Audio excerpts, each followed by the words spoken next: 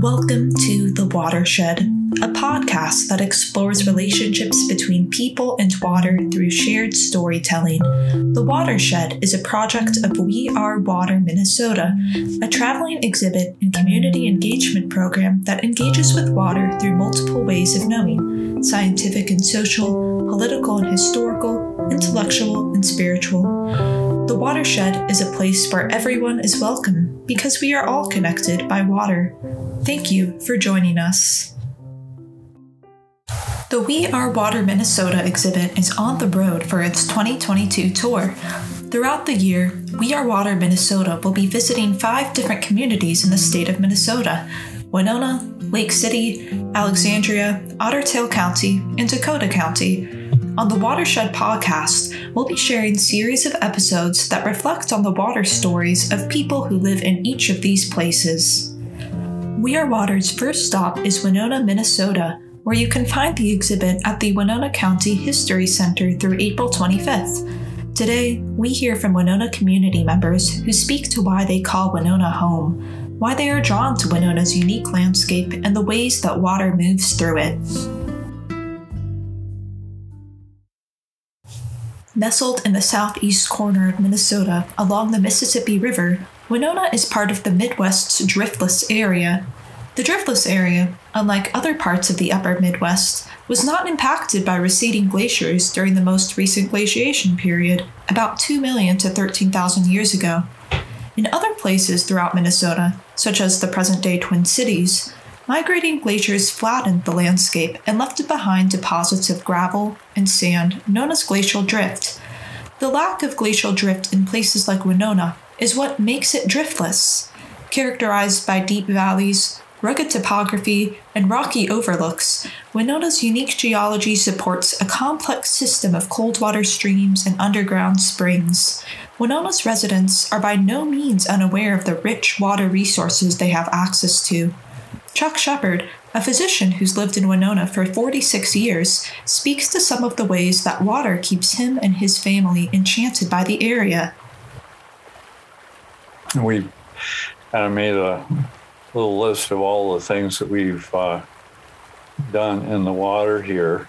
We came up with 14 of them. Some of them would be pretty obvious, but some others that you might not think of. We enjoy going out in the backwaters in the winter and looking for tracks, seeing what animals have been out there. They're often surprised. We've been seining in Lake Winona with our grandchildren to show them, what's in the water. It's always interesting to see, watching the migrations in the spring and fall. What a wonderful place to see these, huge migrations. And then just going out in the river to see the fall color, it's the best viewing place of all. Yeah, so there's just, we're so rich with water resources, and I think it's such a big part of the quality of life. Across the seasons, water has colored Chuck's experiences in nature, whether in the form of water or snow. Chuck finds beauty not only in the water itself, but in the ways that life interacts with it, the tracks left behind by animals in the snow, or the reflection of autumn leaves on the surface of the river. Just as water interacts with the life that lives on or around it, so does the earth itself interact with the water that moves through it. The geology in the driftless area is known as karst. Karst is like the Swiss cheese of rock. Over thousands of years, rainwater dissolves the region's limestone bedrock to form cracks and openings. Water flows in and out of the bedrock openings. On the surface of a karst landscape, we see springs, sinkholes, and disappearing streams. Underground, there are gaps, spaces, and caves. Karst brings both beauty and danger. In karst regions, water contaminants, like nitrate nitrogen, bacteria, and pesticides, can move quickly into porous underground aquifers. Chuck continues, reflecting on the complexity that this geology brings. But it's one of the many things that makes the area so interesting. The geology, with the limestone, and the springs, the caves, the rivers that disappear into the ground, sinkholes. It's very complicated, and it's very fascinating, but also it's the reason we have trout streams, basically, because of the cold water springs. It also sets us up to be for contamination of the groundwater, because it's a pretty quick trip between the surface and the aquifers, where the water works its way down through cracks in the rock, and the cracks gradually get bigger and form channels for water to flow both up and down and then horizontally. So the movement of groundwater is really, really complicated in this area. There's a blurry line between groundwater and surface water in karst regions. Groundwater can emerge as a spring. Surface water can vanish into a disappearing stream. Gabe Erickson explains how water's many moves in the place where he lives supports a microclimate where some animals thrive year-round.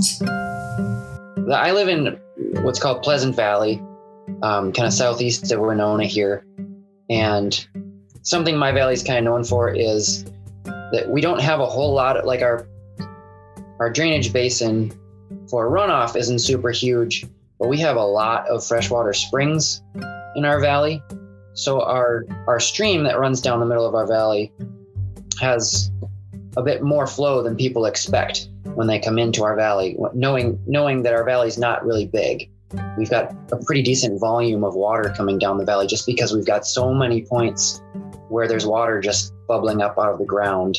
The top of our valley was actually at one point called Spout Springs Hill, just because there's so many points where the water's just bubbling up.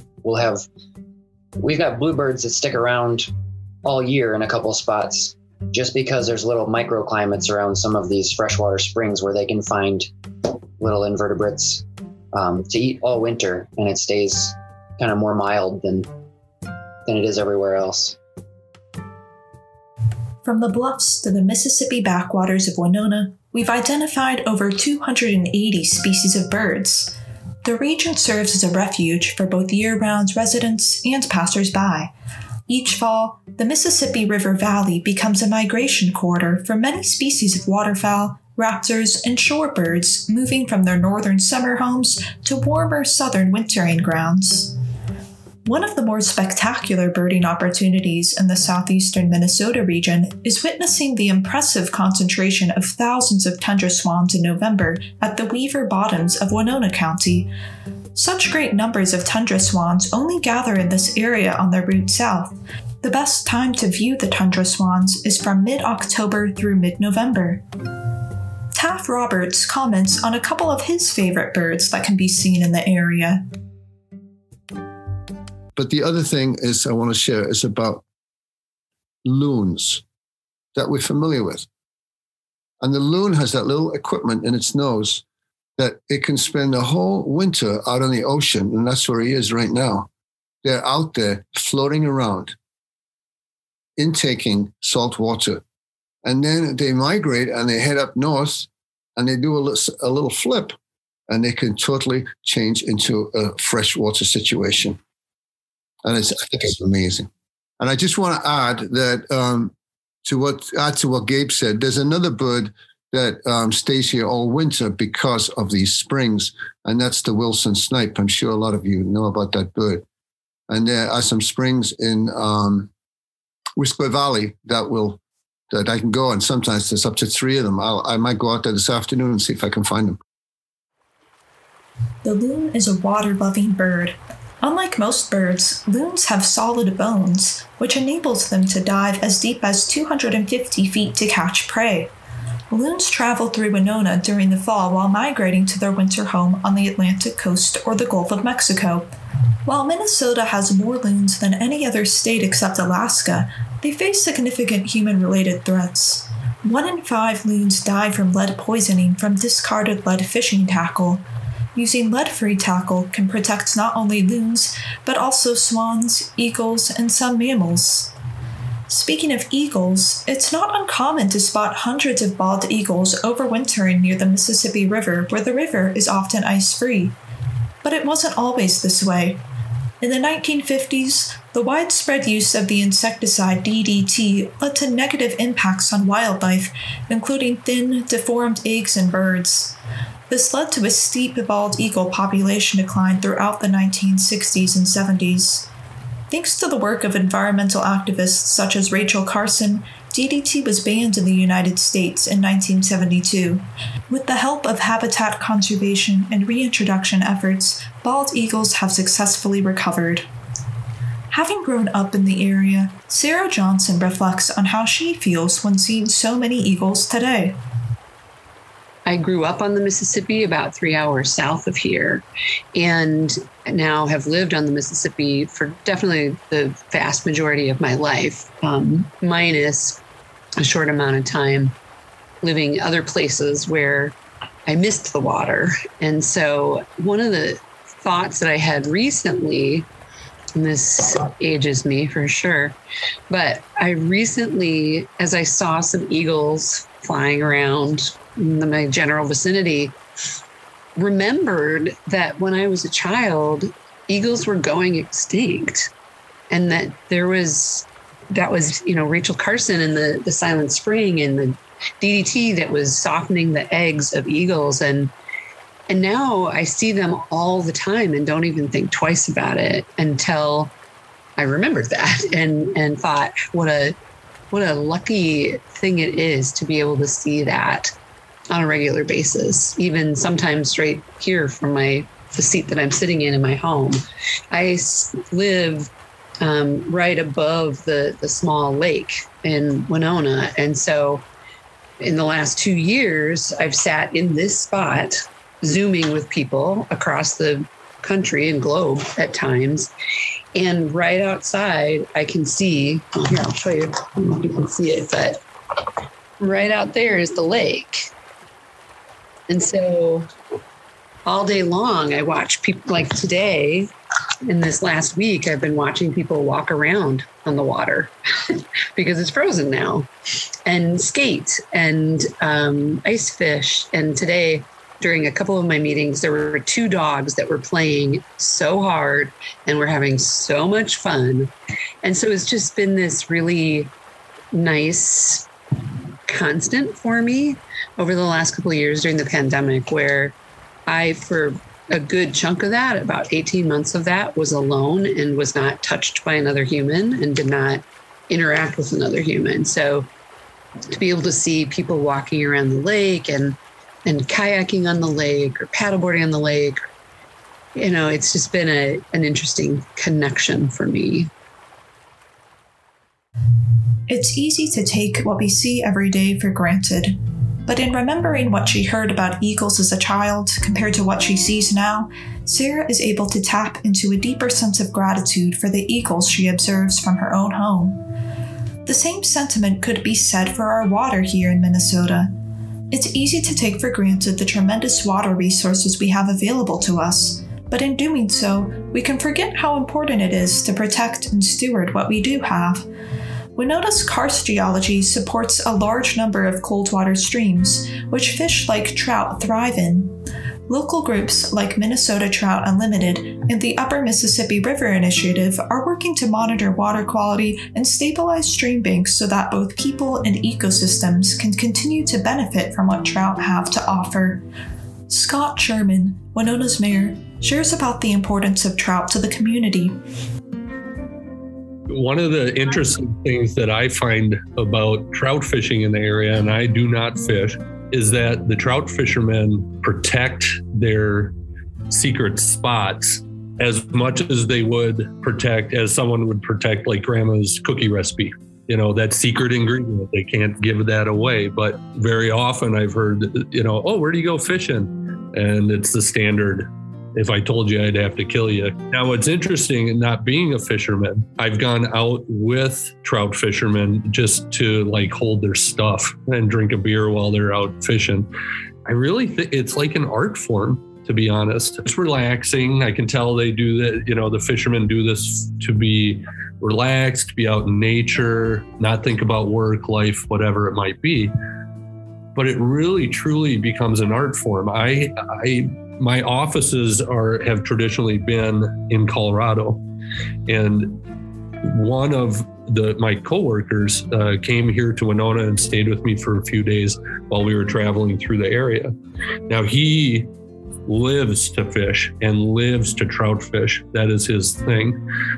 Out in Colorado, he was telling me he could be out at his spot for an entire day and maybe catch 1 or 2 fish. Then he comes here and literally is just dropping a line and catching trout. Like he caught 8 trout in an hour, something like that. And it's catch and release. He was releasing them.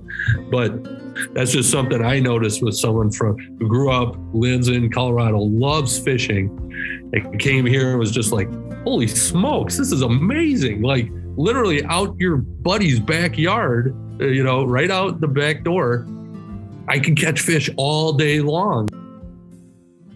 As Scott expresses, Winona's natural resources bring fulfillment to people within and beyond the Driftless region, a place of attraction for fishers from around the country. Being a convergence point, however, is nothing new for Winona. Scott continues, speaking to how Winona's place on the Mississippi has made it a hub for gathering, transportation, and development for generations upon generations. I know that logging was one of the largest industries for Winona, and Winona, after settlement, was kind of built on logging. At this time now, it is still an important part. We have a port authority that's a special arm of our city. It's unique in that one of our transportation opportunities for commercial business as well as recreational business is the Mississippi River. So it's since settlement, Winona has been built on having the Mississippi local to us. That's why I believe the indigenous people of this area located here originally, because it was next to waterway that helped with transportation, albeit it's a beautiful area. But I think, that the water is a transportation piece that has given many different societies or time frames within history in Winona many different opportunities to benefit from having the river so close. And then obviously the tributaries that run into it. And I think that's a unique piece of, the Big Muddy is the fact that we move a lot of commercial freight through here. Winona is a Dakota name for firstborn daughter. The Dakota people have had a relationship with the Mississippi long before the city was developed for the logging industry, but by the 1800s, large rafts of logs and sawn lumber were commonly seen being floated down the Mississippi River. In 1851, the Dakota people ceded most of their land to the U.S. government in the 1851 Dakota Land Cession Treaties. Since then, Winona's stretch of the Mississippi has been through great changes, from a booming steamboat port during the 1860s to the implementation of a lock and dam system a few miles upstream in the 1930s. Today, people continue to live on, recreate on, and work on the Mississippi in many ways. It's that convergence of activity that attracts people to Winona and all of its waters. We return now to Chuck, who shares his favorite time of season for witnessing many of Winona's gifts coming to full bloom along its banks and streams. Wanted to mention something about the trout streams that we have in the area, and we're blessed with probably a couple hundred of them in the Driftless area, and they are very beautiful places, particularly in the early spring when you've got several things that come together. The spring wildflowers are blooming. The warblers are migrating. There are insects hatching and fish eating. It's one of the best times of the year to be in one of our many small valleys with a trout stream in it.